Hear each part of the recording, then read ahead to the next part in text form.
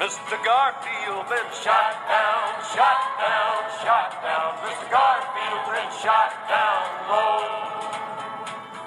Lord, I knew the president was supposed to be at the depot. That's Johnny Cash singing about the assassination in 1881 of James A. Garfield. He was shot in a train station just 100 days after taking office. I'm Lillian Cunningham, and this is the 20th episode of Presidential.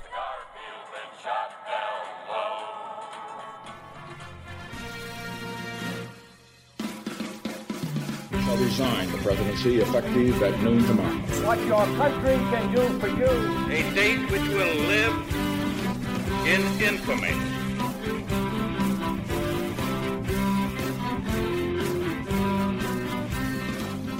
For this episode about Garfield, I spoke on the phone with Candice Millard. She's a journalist and a biographer who wrote a totally riveting book called Destiny of the Republic. In it, she chronicles the dark story of Garfield's murder and botched medical treatment, but also explores some of the brightest, most overlooked aspects of his life story. So Candice, you wrote an entire book about James Garfield and his assassination and, presumably spent several years of your life doing the research and the writing. What drew you to his story and what made it not just interesting to you, but, made you feel that it was worthwhile and important to tell?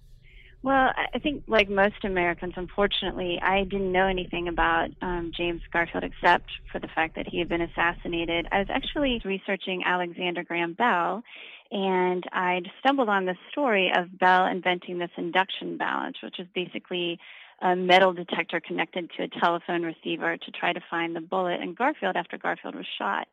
And I was really surprised for a couple of reasons. First, because I had never heard this story before. I mean, this is Alexander Graham Bell, one of our, most famous, most accomplished inventors, and one of our United States presidents. And I started wondering, Bell was really young. Still, he was like 34 years old. He'd just invented the telephone 5 years earlier. He finally had some time, a little bit of money, some fame, and he dropped everything to try to help Garfield. And so I thought, I wonder what Garfield was like. And that's where I was just blown off my feet. I couldn't believe. I started researching him. And again, this is a guy very few people know anything about, and he was absolutely extraordinary. He was incredibly brilliant, incredibly brave. He hit a runaway slave. He was instrumental in bringing about black suffrage. He was just incredibly promising, and I truly believe would have been one of our great presidents had he not been killed. He was shot just 4 months into his first term and died a couple of months later. And so that's why he's been forgotten, and that's why I really wanted to tell his story, because I thought, this is the secondary tragedy to the story, that a man of so much promise and talent and kindness and potential has been completely forgotten. So Garfield was born in Ohio, 1831, in an area outside of Cleveland that's basically rugged farmland and frontier at that point, right? Yeah. So what are some of the things you found most surprising or telling about the way he grew up? So Garfield, it's important to know about Garfield that he was incredibly poor, and this absolutely shaped all of his life. He was our last president, born in a log cabin. His father died before he was 2 years old. He didn't have shoes until he was 4 years old. You can imagine those brutal Ohio winters. And he had nothing except for a mother who loved him very much and believed in him and wanted, above all, for him to get an education. And his own incredible mind. He was absolutely brilliant from a very young age. In fact, he had an older brother who had to start working to support the family when he was just 11 years old. And even his brother said, whatever happens, James must go to school. His mother and his brother were able to somehow come up with $17 to get him started. But after that, he had to, in order to pay his tuition, he was a carpenter and a janitor for the school. But by his second year, so while he's still just a sophomore, he's just a student, he became a professor also of literature, mathematics, and ancient languages while he was a sophomore in college. And he was also this just incredibly eloquent and powerful public speaker. What's the sense you got of how outgoing or introverted he was? So it's interesting, for a very, very intellectual man, he was very outgoing. He was full of life and vigor. You know, he would give you a bear hug instead of a handshake. He had this sort of famous booming laugh, and he was just so full of life and such a passionate person, while at the same time very bookish. You know, he read everything he could get his hands on. His house in Ohio was just full of books everywhere you looked. You know, I was just thinking about how, you know, your book has the word destiny in it. What sort of thoughts did writing the book prompt for you about this sense of kind of American destiny, presidential destiny? Well, it's interesting to me, the other two books I've written. So I've written a book about Theodore Roosevelt, and I just finished a book about Winston Churchill. It's coming out in September. And although in many ways they're very, very different, all three of them felt they, as Churchill put it, they had faith in their stars. You know, they believed that they were meant for something great. What's so inspirational is that not only do they believe that they're destined for greatness, they make it happen. It's within their control. And I think that's so, even though Churchill was British, his mother was American. And to me, that's such an American quality. You're not going to wait for somebody else to make it happen. You're not going to assume God will figure it out. You're going to make it happen yourself. You're going to fulfill your own destiny.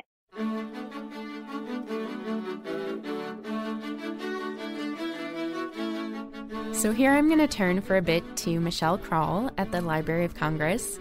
She showed me several letters and diary entries of Garfield's that give a window into his sense of destiny, and also those character traits of his that Candace has been talking about. The earliest diary that we have for him is volume 1 here. Oh, that's the actual diary? This is the actual diary, July 1850, and, you know, he's just given this commencement, and he says, you know, the exercises are over and my part is performed, for better or worse. However, I did better than I expected. The ice is broken. I am no longer a cringing scapegoat, but am resolved to make a mark in the world. Oh my gosh, and this is one of my favorite lines, the one that you opened to, where it says, "There is some of the slumbering thunder in my soul, and It shall come out." Yeah. So he was someone who was very ambitious, and several people talk about what a restless person he was as well. His brother later on did a reminiscence, and he says when James used to go to school, the teacher complained to Mother that James would not sit still, and he was afraid he would not learn. But then James was never still, and he even talks about this himself when he's in a period of time where he doesn't quite know where he's going and what he's doing, and you know, I can't sit still. When I'm still, I want to move. When I'm doing this, I want to do something else. And so there is this sort of idea of the thunder within that he wants to achieve something in the world, but is not always either quite sure how to do it or feeling stymied that it's not happening fast enough. But he does write to a friend later in his life that for some men, coming from poverty was a mark of pride, that look at all I've achieved and I've pulled myself up from my bootstraps kind of thing. And for him, he did take pride in what he was able to accomplish. But at the same time, he felt like he identifies those 17 years as having been a time of chaos. And you know, he didn't have a father. So he felt that, you know, had his youth had different set of circumstances, he might have achieved more in his life. And the other thing he mentions is that when he's around other people who came from more privilege, that he felt his inferiority, or they made him feel his inferiority. You know, so his early youth was a problem for him in some ways, and in other ways, you know, particularly later in the 1880 campaign, it then becomes a mark of something that is achievable for Americans. So, for example, I happened to bring this book. It's Garfield and Arthur, and it was published for the 1880 campaign. And the reason I bring it is because of the cover. And so at the bottom, it's a canal boat being tugged by a person on a mule, and there's this ladder that goes all the way up into the clouds with the White House, and it says candidate for president, and each rung is something different that Garfield had done. So it starts as canal hand, because when he was a boy, he had read a book and the sea sounded so adventurous, and he wanted to run away, and as far as he could get was a canal boat. But he was terrible at it. He kept falling into the canal, and he couldn't swim, and it didn't work out.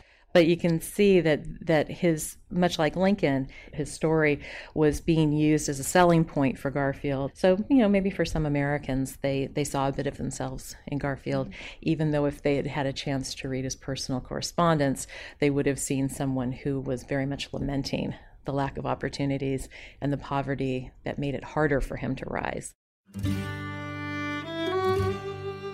He did rise, though. He rose from canal hand to brilliant student to a teacher. He then left Ohio to attend Williams College in Massachusetts. He graduated with honors and then came back to Ohio and served as president of Hiram College by age 26. That's the school he originally had gone to. In addition to classics, he taught math, he taught geology, history, literature. By the time he was 30 years old, he had done all of that, plus he had become a minister, plus he had studied law on his own and passed the bar to become a lawyer, plus he served as the youngest member of the Ohio State Legislature. And when the Civil War broke out, he decided to go into battle. He rose from lieutenant colonel all the way to become the youngest officer to hold the rank of major general. He then served 8 terms in Congress, and he started out being considered one of the most radical voices in Congress, and as the years went on, got more moderate, or at least more politically savvy. He served on a bunch of committees: the Banking and Currency Committee, Appropriations, House Ways and Means, Military Affairs. His early bookishness stayed with him, and that became one of his main political and leadership tools. He would voraciously study subjects in order to formulate his positions. And actually, while he was in Congress, he wrote an original proof of the Pythagorean theorem that was published in the New England Journal of Education. Garfield is curious, he's intellectual, and he really is a scholar. He's not just interested in politics, he's not just interested in, classical languages. There is so much of the world that interests him. He's a very good patron of the Library of Congress. He even mentions in his diary that he's off somewhere, and he says, I miss Spofford, who's the Librarian of Congress. He misses Spofford because he wants to talk to him, and he comes by all the time to see what new novels have come in from England. He's a political animal on one level, but he's also such a vibrant intellectual. It is of interest to him to research all of these subjects. Just for fun, I checked one of our checkout registers for the Library of Congress, and his checkout history within a couple of year period, just in the 1860s, consumes a page and a half worth of material. So he's somebody who delves into a subject very carefully. So I know, for example, with currency issues, he was more of a hard money man, wanted to continue the national currency being on the gold standard. And with these financial things, he would go study other financial systems of England and European countries to make a comparison. He was very learned in that way of studying up on an issue. Now, Candace had mentioned how Garfield was able to be both studious and contemplative and also outgoing and warm. So that warm, gregarious part of his personality is something that I asked Michelle about, and it led us into a conversation about his marriage to Lucretia and a number of the other relationships throughout his life. Something that you might not think of with Garfield, because so often these figures, people refer to them as, the endless succession of bearded males in this, that, they just seem kind of one-dimensional. But the interesting thing about Garfield is that, and perhaps it's because he was the youngest child, he was the favorite of his mother's, he was always very petted. He came from a family where love and affection was very out in the open, that there was touching, there was hugging. People express their feelings more and, express their love that way. He seems to have been very needy along those lines when he got into relationships as an adult. He gets himself in trouble a few times because he's attractive to women and they respond to him and he responds to them. And so there's a polite way to put it. Well, and so there are a succession of women in his life. Falls in love with this woman, Mary Hubble, as a young man, and she and her family think that he's promised to marry her, and then he doesn't, and he gets into a little bit of a problem with his social circle as a result of that. He meets Lucretia Rudolph. She had been in school with him and was also one of his students. So in that time period when he's both a student and teaches, I believe he was her Greek teacher. But then he'll go on to Williams College. He meets another woman, Rebecca Selleck, and Rebecca Selleck definitely falls in love with him. But he's got Lucretia back in Ohio, and they're engaged. And so at one point, Lucretia just says, well, essentially, if you love her so much, you should marry her instead. And he's conflicted about that. But here's the way he describes Lucretia. First and most important of all, I think her to be a genuine Christian with a tender conscience and with principles predicated upon truth and justice. She has a well-balanced mind, not of the deepest and most extensive kind, but logical and precise. She has a good faculty for acquiring knowledge, but not the most unbounded ambition, perhaps not enough. There is one question I have not yet settled in regard to her social nature, whether she has that warmth of feeling and that adhesive nature which I need to make me happy. So there is this sort of, I hesitate to say narcissism, but there's this neediness about Garfield. He does end up marrying Lucretia, but they have a rocky start, both during their engagement and also in the early years of their marriage. There's evidence that shortly after he was married and went off to war, he had an affair with a widow. And it's really only after being married for several years that Garfield and Lucretia finally seem to fall deeply and securely in love with each other. So with Lucretia and James, it seems that perhaps once he got those wild oats out of the way or something, James and Crete finally, traveling on different paths and kind of missing one another romantically all those years, that they found one another and they fell absolutely in love with one another. Sometimes to the overly saccharine sweet kind of things that they do. So, for example, says, I hope this new birthday has not dimmed the eye of your love, nor made your relish for love letters less keen. I have been your fellow student, your teacher, your friend, your lover, and I hope I am now your husband lover, more tenderly cherished than ever before. At no moment of my life have I loved to think of you, dream of you, long for you so much as now. And then he says something about, oh, yes, here it is. Were I now alone and with an unwedded hand and heart, but knowing your nature as I now know it, I would woo only you and use all the powers of honor and effort to win you and make you mine, as against the world. How strange it is that marriage can be considered a bond, a shackle. To me, it is liberty, love, life. By the presidential election of 1880, there are two different factions that have emerged within the Republican Party. Now, the issue that's dividing them is the spoils system. And so there's one Republican faction called the Stalwarts, and they want the spoils system to remain as it is, which basically means that they want to be able to dole out political jobs and favors to their allies once they get into power. Now, the other faction thinks that the spoils system is corrupt and that we need to institute civil service reform, where we set official standards and tests for who actually gets to hold government jobs, so it's not just a system of favoritism and kickbacks. Now that faction is called the Half-Breeds. Of course, they get to the Republican nominating convention, and these two factions deadlock. They can't decide on a candidate. And that's when Garfield's name emerges as a potential compromise. He gets the nomination, but he is actually more of a half-breed in that he does support cleaning up this system, basing it more on merit than just on political favoritism.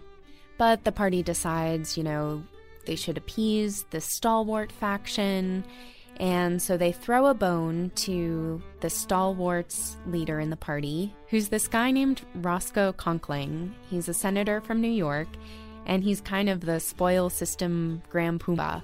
Now, in order to appease him, they decide they're going to make the vice presidential nominee Chester Arthur. And that's because Chester Arthur is one of Roscoe Conkling's underlings in New York. Anyway, so that's the ticket. Garfield and Arthur. And they win. They win the 1880 presidential election against the Democratic candidate Winfield Hancock. But it's the narrowest margin of victory in American history. Garfield wins by less than 0.1% of the vote. But speaking of the spoil system, there's a man named Charles Guiteau who helped out just very tangentially on Garfield and Arthur's campaign. And he thinks, now that they've won, he should get some of these rewards. He's had a messy past before this. He had tried to be a lawyer at one point and failed. He had tried to start a free love commune and had failed. He'd been in jail, and most notably, his family had tried to institutionalize him for mental instability. He sees the presidential election as an opportunity to do a little campaign work and then to get a lot of benefit. In his mind, what he had done on behalf of the party was enough that he needed to be rewarded for it. And that's part of the culture of the 19th century, and particularly in politics, is the idea to the victor belongs the spoils. You may have talked about that with Andrew Jackson. It really gets sort of codified a bit more in those years. So this is how politics operates, that if you work on behalf of the party, you contribute to the party, you are often expecting to get something in return, whether it's a political appointment or some sort of job or, whatever almost the quid pro quo is. And so it's in this environment that Guiteau has this idea, well, I had this pamphlet printed and I've given a couple of speeches, and so I've done enough for the party. I deserve something in return.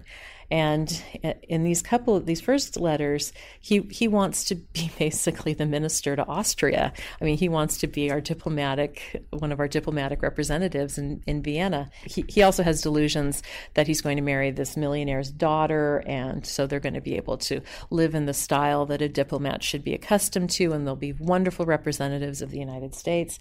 But he starts it off, General, I would like the Austrian mission and call your attention to it as first comes, first serves. So he sent a letter off to Garfield and said, okay, I've worked on behalf of the party and I would like to go to Vienna, please. And this is just where he starts writing these various letters. And then it turns out that the person who had been in Austria decides that they want to stay.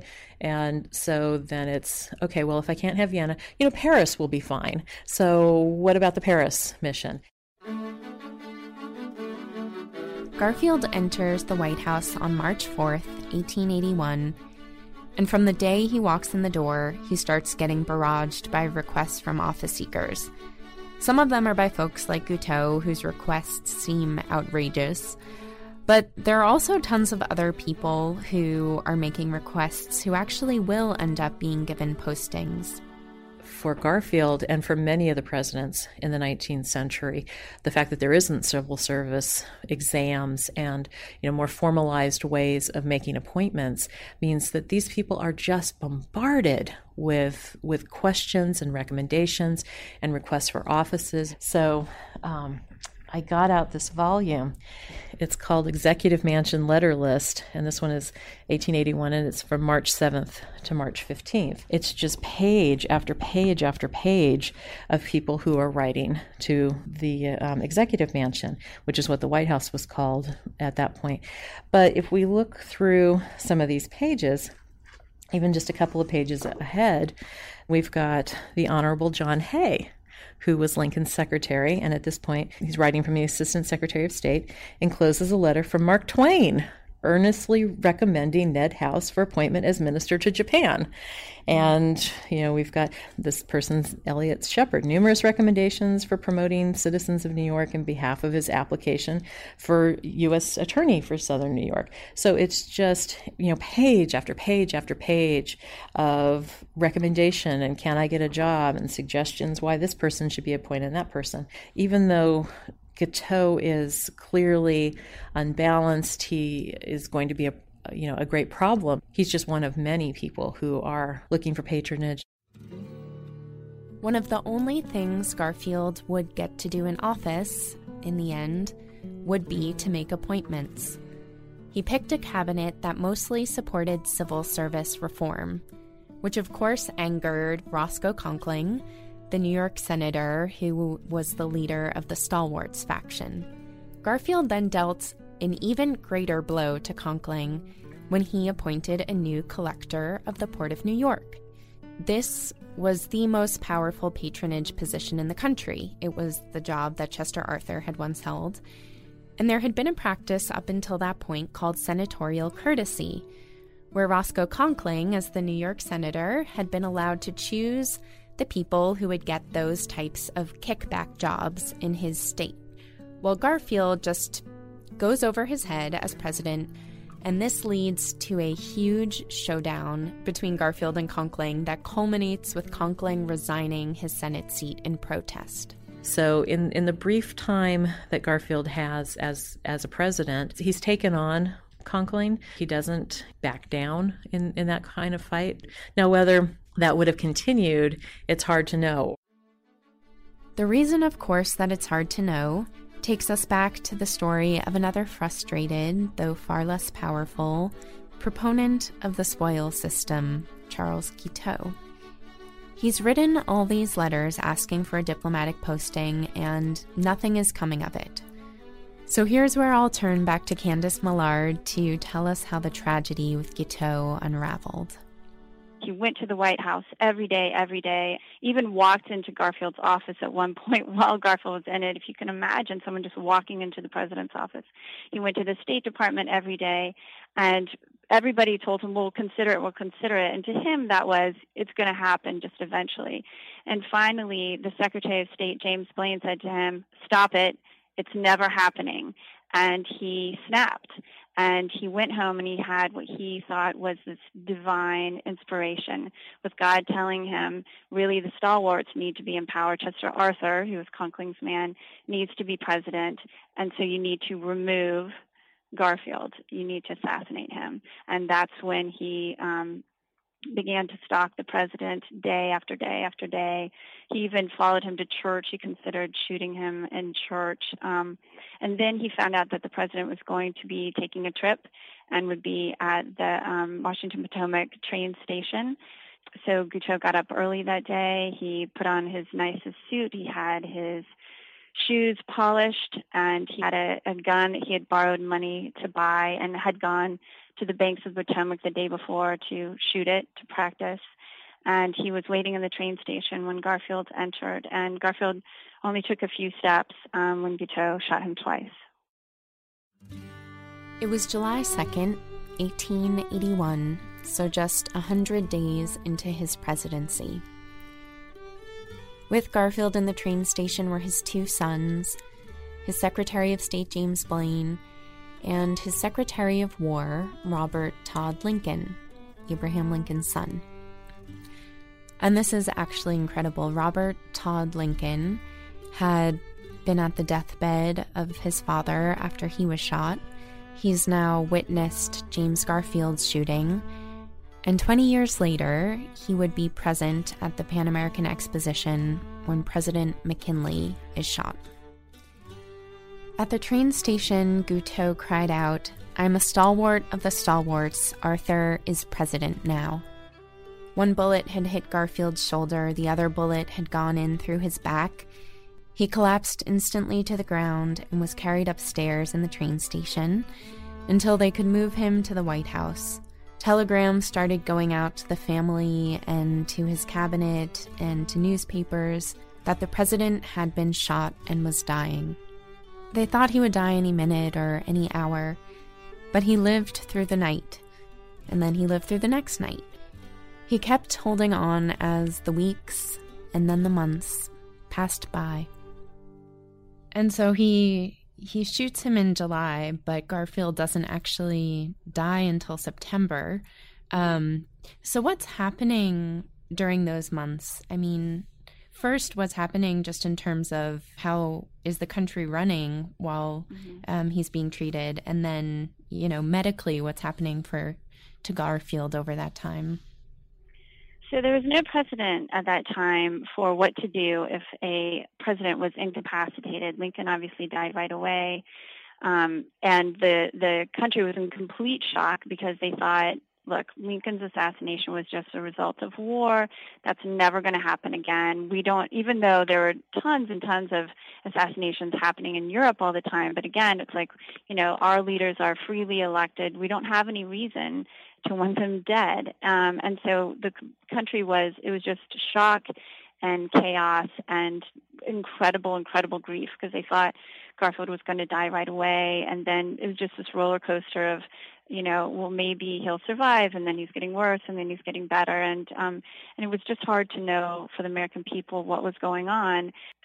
Even James Blaine, who was on Garfield's side, Blaine came to Chester Arthur and asked him to step in, and Chester Arthur refused. He knew that many people who hated him and loved Garfield thought that he was waiting in the wings, that he was thrilled by the shooting and just eagerly waiting for Garfield to die. And so he refused even to come to Washington.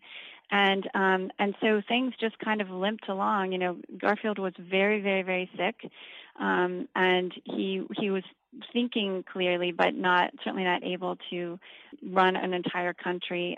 He had a young private secretary, 24 years old, who was kind of keeping things together, who just didn't go home for almost 3 months, just lived in his office and tried to do what he could to keep the White House operating. And Garfield, at first, he was this big guy, very, very healthy and vigorous, and he fought off the initial infection. He was shot twice, once in the arm and then the second in his back, but it went through the right side of his back, and then it went to the left, and it went behind his pancreas, where it eventually encysted, but it didn't hit any vital organs. It didn't hit his spinal cord, and he was getting better. Unfortunately, there was a string. There were 9 different doctors inserted unsterilized fingers and instruments in his back again and again and again, and continued to search for this bullet in Garfield's back and introducing infection day after day after day. And he was also starving to death. He was also deeply dehydrated. When he finally died, they have a death mask at his home in Ohio, and it would break your heart. He's so thin and frail. Alexander Graham Bell had tried to help find the bullet by using his new metal detector device, but he failed, partly because there were metal coils in the mattress that Garfield was lying on, and partly because the chief doctor had told Bell just to search Garfield's right side, which was wrong. The bullet was actually lodged in his left side.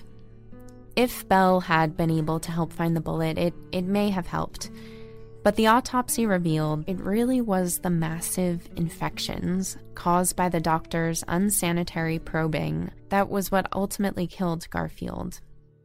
Doctors look at the injury today and say Garfield could have easily survived that shooting. They could have even left the bullet in his body untouched. And what's horrible is that 16 years earlier, there's a British surgeon, Joseph Lister, who discovered or pioneered antisepsis. He realized that germs caused infection, and that you had to sterilize surgical instruments and keep wounds clean. Europe had already been implementing these practices with dramatic improvements in their mortality rates, but doctors in the United States at the time of Garfield's shooting still had remained skeptical of that science.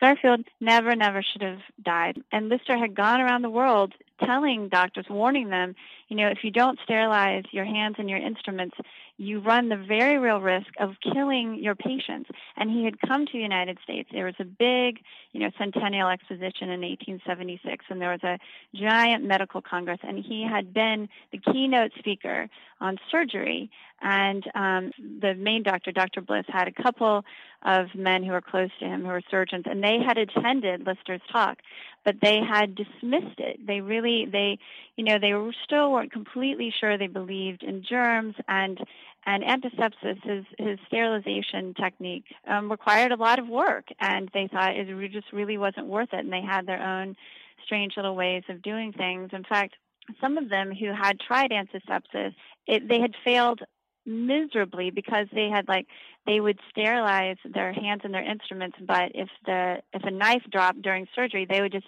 pick it up and keep using it. And if they needed an extra hand during surgery, they would hold the knife in their mouth and then continue to use it. So obviously it wasn't working. And it was still considered this kind of new and untested, in the United States only, this new and untested medical system. And so, here's the President of the United States, everybody's watching, and these doctors aren't going to take any chances, they think, and so they're going to just, adhere to the most traditional medical practices of the time, and that's what killed him. The most obvious lasting legacy and impact of Garfield's brief presidency seems to certainly be that it eventually prompted civil service reform, but I'm curious what you think are some of the other, perhaps less obvious ways in which, the country and the presidency are different today because Garfield is part of our presidential history.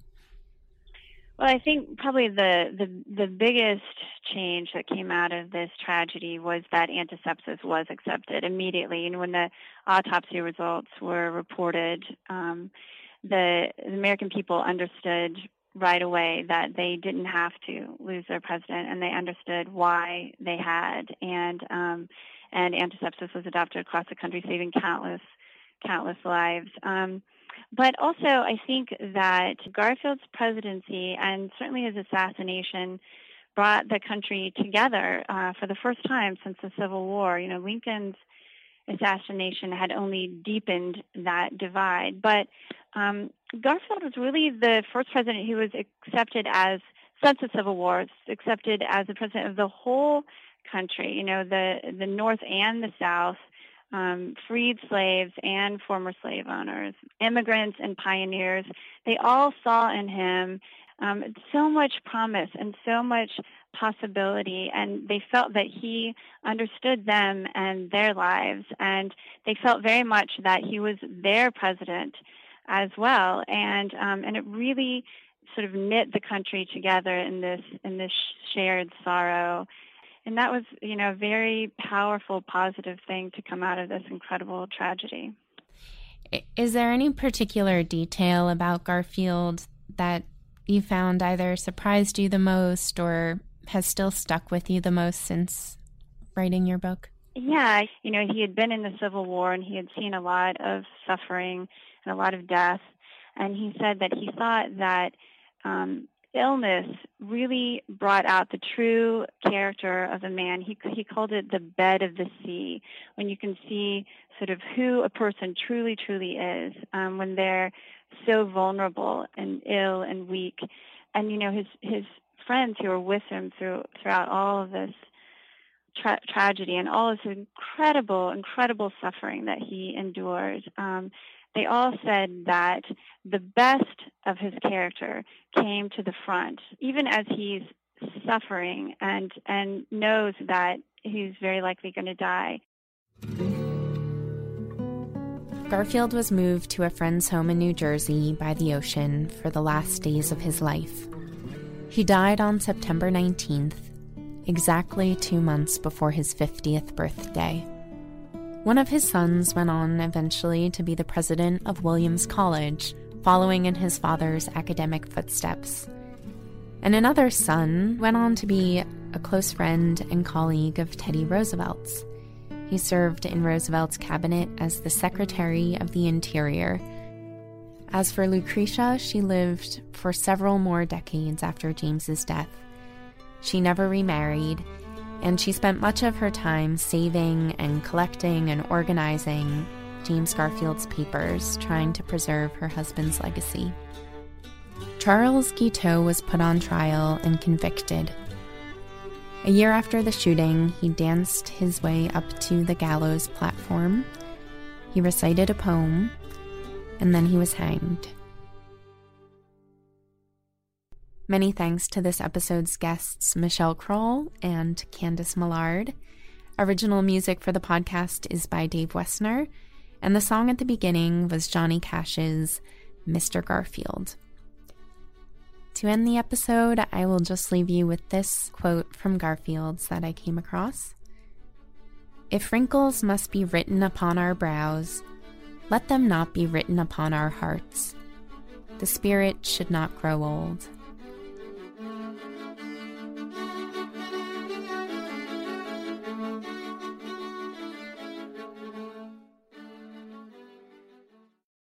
Hi there, Lillian again. If you're enjoying Presidential, check out another podcast I made right afterward called Constitutional. It's a deep dive into the story of our country's founding document.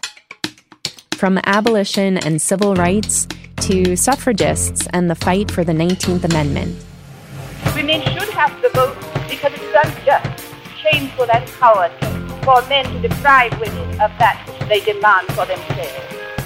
It explores the revolutionary figures who advanced our understanding of free speech, religious freedom, the right to bear arms, immigration, Native American rights. For the first time in the 103-year history of the United States, a federal judge had declared that an Indian, from that point forward, would have to be regarded as a person. And it takes you back in time to the original battle of ideas at the Constitutional Convention. There was nothing dry or dusty about it. This is the most radical body of democratic deliberation ever assembled. These struggles, from 1787 all the way up to today, constitute the story of America. You can listen to the Constitutional podcast at washingtonpost.com/constitutional, or you can find it on whatever your favorite podcast platform is.